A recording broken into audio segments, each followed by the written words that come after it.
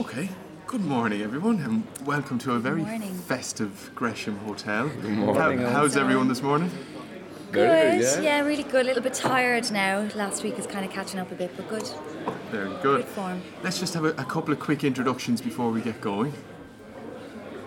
My name is Maurice Crowley and I'm playing the role of Mr. Bergen. My name is Aileen Myvan and I am playing Miss O'Callaghan. And my name is Morgan Crowley and I'm playing Bartle Darcy. So, following a sold-out run of previews and an amazing opening night, is the party beginning to settle down a little bit, or is it continuing? I think it's fair to say that the reactions in the previews have been amazing, so that was very encouraging to us, because to do a 6-week rehearsal process with no audience reaction, no feedback from an appreciative crowd, it was brilliant to hear how people might have to adjust their rhythms and deliveries to adapt to laughter and applause.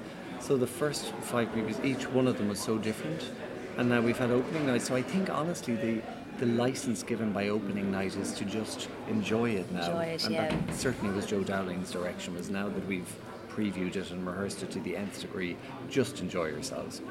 Absolutely. And also with the previews, like still we had a lot of things changing in the previews, so it's just so nice to have the opening night over so that we can actually, we've solidified exactly what we're doing. So we all know what we're doing, and it's just now, as Morgan says, just to enjoy it. And enjoy the audience's reaction to it as well, it's such a special story. And what did you think of the audience's reaction on opening night? Was it what you expected? There's a lot of people that came to the previews, I would imagine. Over 50% of them would have been familiar with the story. And like, for instance, when Freddie Mallon's, the mention of his name at the very beginning, like our first preview, got a huge reaction. And you know you're in such delicate territory when your audience knows what's ahead of them. They And know you the have story so well, don't they? Like everybody, I think, well, most people coming to it they know the story of the dead. So I suppose it was a bit nerve-wracking as well on opening night, because there's a real anticipation. And a lot of people there on opening night certainly were familiar with the story, were Joyce fans. So a little bit terrifying, because people have expectations. A lot of people have seen the film. A lot of people have read the story. So slightly a mixture of excitement and slightly terrifying at the same time. Very good. Well, certainly based on the reactions afterwards, everyone absolutely loved it. Aileen, just to start with yourself, just tell us about the process. Morgan mentioned there was a 6-week rehearsal time. Yeah, that's right. Tell us about the process of taking your Joycean character to life, or bringing them to life. Okay, well, in the original story, in Joyce's The Dead, actually, Miss O'Callaghan is not mentioned very much. I mean, she's a few times she's mentioned in the story, but Frank's adaptation, Frank McGuinness adapted the story, and he really padded out that scene. So I suppose for the girls, for myself and the other 2 girls, Miss Daly and Miss Furlong, there's a lot more to play with, which makes it a lot of fun for us. And I think Frank was really true to the original script, the original Joyce story, but he's also really put his own slant on it, which is lovely. There's a lot of funny moments that he's added in that are very, his style. So Miss O'Callaghan she comes from a wealthy background. She's a piano student of Miss Morgan. And she's been invited to the Miss Morgan's annual dance and dinner. So it's quite an honour, I suppose, to be invited to this gathering, because there's a lot of knowledgeable people there about music. And so that's really, that's my main role is just to be there as one of the guests of the Miss Morgans. And tell us a little bit about the costumes that you have to wear. Wow, where do you begin with the costumes? Joan Bergen designed the costumes, and she is just something else. Fabulous. I don't have the words to describe Joan Bergen. She is just such a lady, such a glamorous lady. She did an incredible job, and all of the costume department, it has to be said, did an incredible job on the costumes. The only thing that I am not too happy about, and the girls know this, is the corset. Like, that definitely took a while to get used to, because I have never worn a corset before. I don't know how I managed to avoid that, but it really does. It affects your entire posture, your breathing when you're singing and when you're acting. But the great thing about it is it does change your posture, in that immediately you're brought into the 1900s, which really helps the character. But then, of course, I get to wear the gorgeous laced, beautiful fabrics that Joan designs. So it's And it makes they're certainly a little bit different from your previous role at the Abbey in Alice in Funderland. yes, slightly different. Well, in Alice, I played lots of different parts, but most memorable one, I suppose, with costume was the one with the red PVC. So yeah, completely different. And actually, with so many costume changes in Alice as well, like I think there was could have been 12 to 15 characters. There was just so many costume changes, which was a lot of fun, but it was just crazy backstage. Whereas with this, I can relax and just enjoy being a lady for the evening. Very good. And gentlemen, have you any version of a corset that you have to wear or anything like that I'm that you have to happy get to used say to? we don't have to wear anything, not even a suspender on our stocking, which is a relief. I know there are certain actors who would insist on wearing those, you know, the sock suspenders the gentlemen used to wear in times gone by. But no, none of us are that method at all, are we? But I think it's worth saying also that what's lovely for a character like Aileen's, where, as you mentioned, it may not be heavily featured in the book, but it's lovely to see characters like that actually have their own backstory, and it's an even greater challenge, I think, for those actors to have to find a backstory for a character that isn't fleshed out in the book. And it's a massive process and a massive responsibility on you, or on any of us who plays a smaller role that you wouldn't have necessarily dwelt on. You know, Greta and Gabriel are the obvious big ones, but everybody else really has to, you know, invent quite a history for themselves that has to be brought on stage and has to make sense to the other actors. I think that must be a fascinating part of the process too. Very good. So, Mirish, you're one of 9 actors who are making their debut in this production. Can you tell us a little bit about what it's been like to take to the Abbey stage for the first time? Well, since the very beginning, I remember the audition process very, very well. And I remember getting the call that, you know, I got the job. And the very first day we came in for rehearsals, I was well aware of who was going to be in the production, but, you know, walking through the halls, you've got John Millington Singh staring out at you, and you got Lady Gregory. I thought he was dead. God, I know nothing about this The industry. portraits. So you're climbing the stairs and you're thinking, okay, get into this room now and just be, you know, make a good first impression. And then you go to sit down at the table and you look out those big windows and you see flying over the GPO the tricolour, and you're thinking the weight of this theatre, the history of this theatre, you know, it falls upon all who perform here, and everybody has to respect that history. And next thing you sit down at the reading table and you have Rosaleen Linehan on one side and Larkin Crandish on the other side, and you're introducing yourself. So you're thinking, oh my God, pressure, no pressure. And then the box of biscuits starts getting put around, and you take a couple of biscuits and everything settles from there. You're into and for 6 weeks, I think it was that kind of experience. You were learning from actors who have been there for years, who have worked in the Abbey for many, many years. But also you were maybe given a little taste of your own style as well in rehearsal periods, how you look at. But when it came to performance, stepping out on the Abbey stage for the first time, you know, it goes back to that history, reminding yourself of who has performed here, what has been performed here. Like the famous story of John B. Keane sitting in the audience when his plays were first performed there, and you know, because he was somebody who was rejected like by the Abbey, and to think that all of that is there, and you're the next generation. Like, this is the new generation of Abbey actors, Abbey performers, Abbey writers, and we're part of that.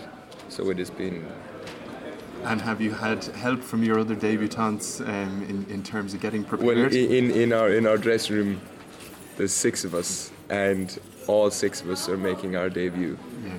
So it is the energy in there is just incredible. It's like every preview night, you know, it was so new to us that and you know, we all have our own little stories. I mean, me and Shane, who plays Mr. Kerrigan,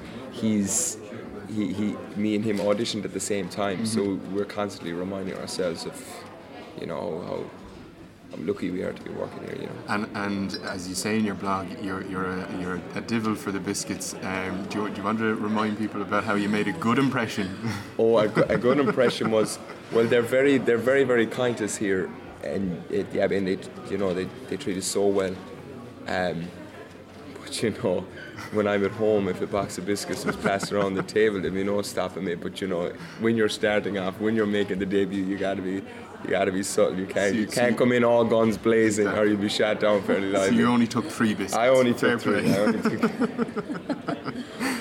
And Morgan, just to move on to the musical side of the production, it obviously plays a major part in this dramatisation, and Frank entrusted you as a cast to bring that to real life. What was that process like?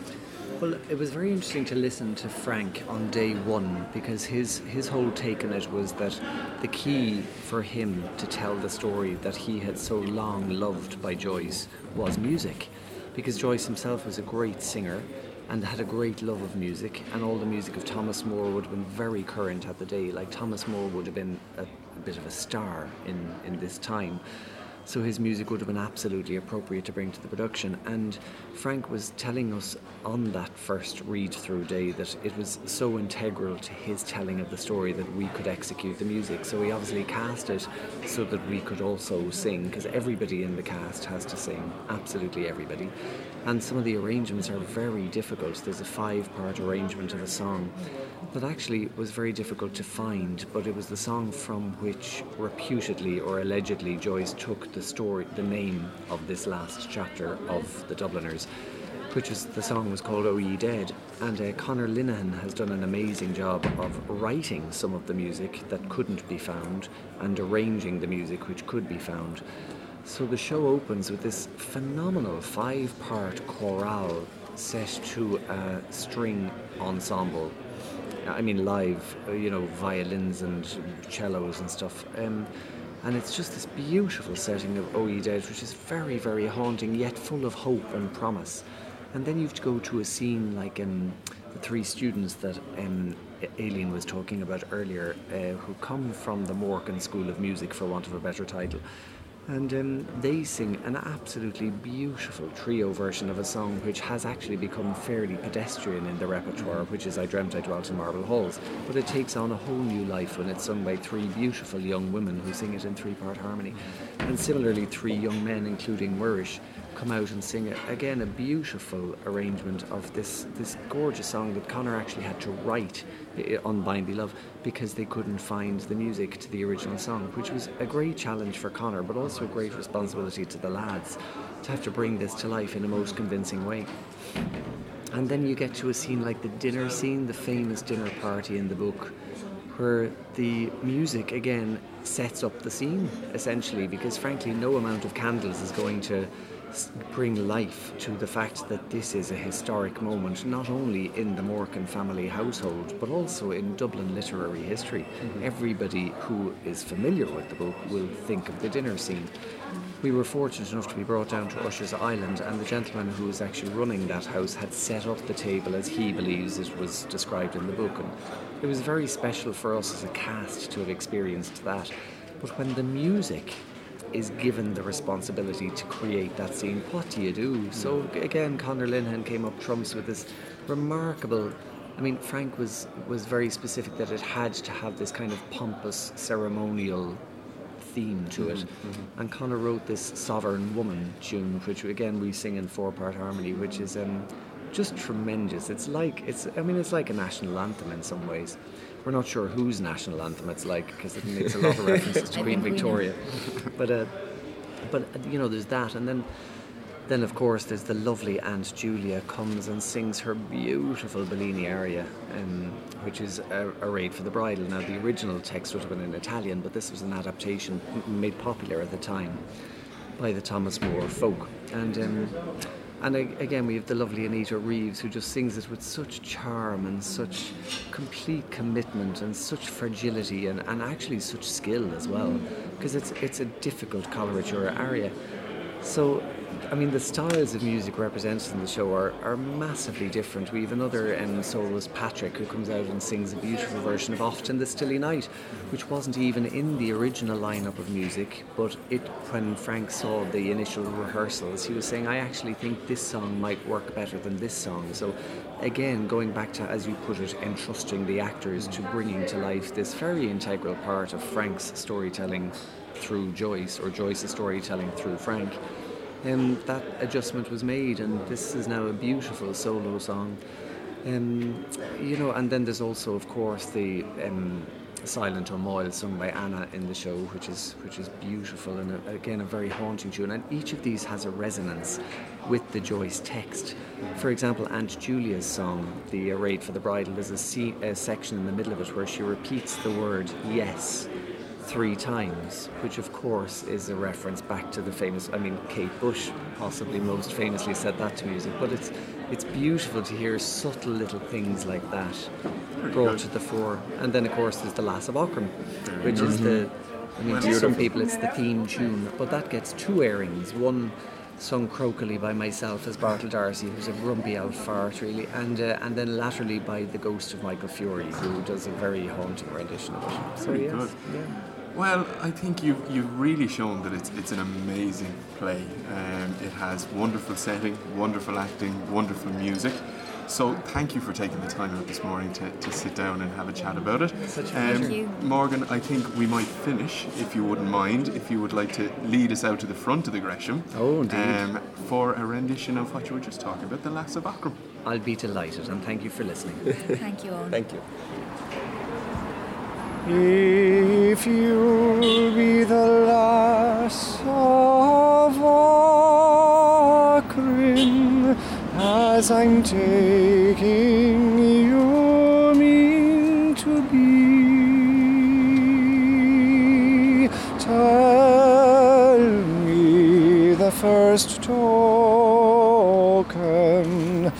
that passed between you and me. Oh, do you remember that night on yon lean hill, where we both met together,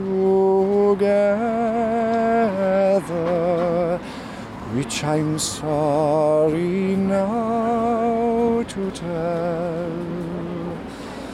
The rain fell on my yellow locks, and the dew, it wet my skin. My babe lies cold within my arms, Lord Gregory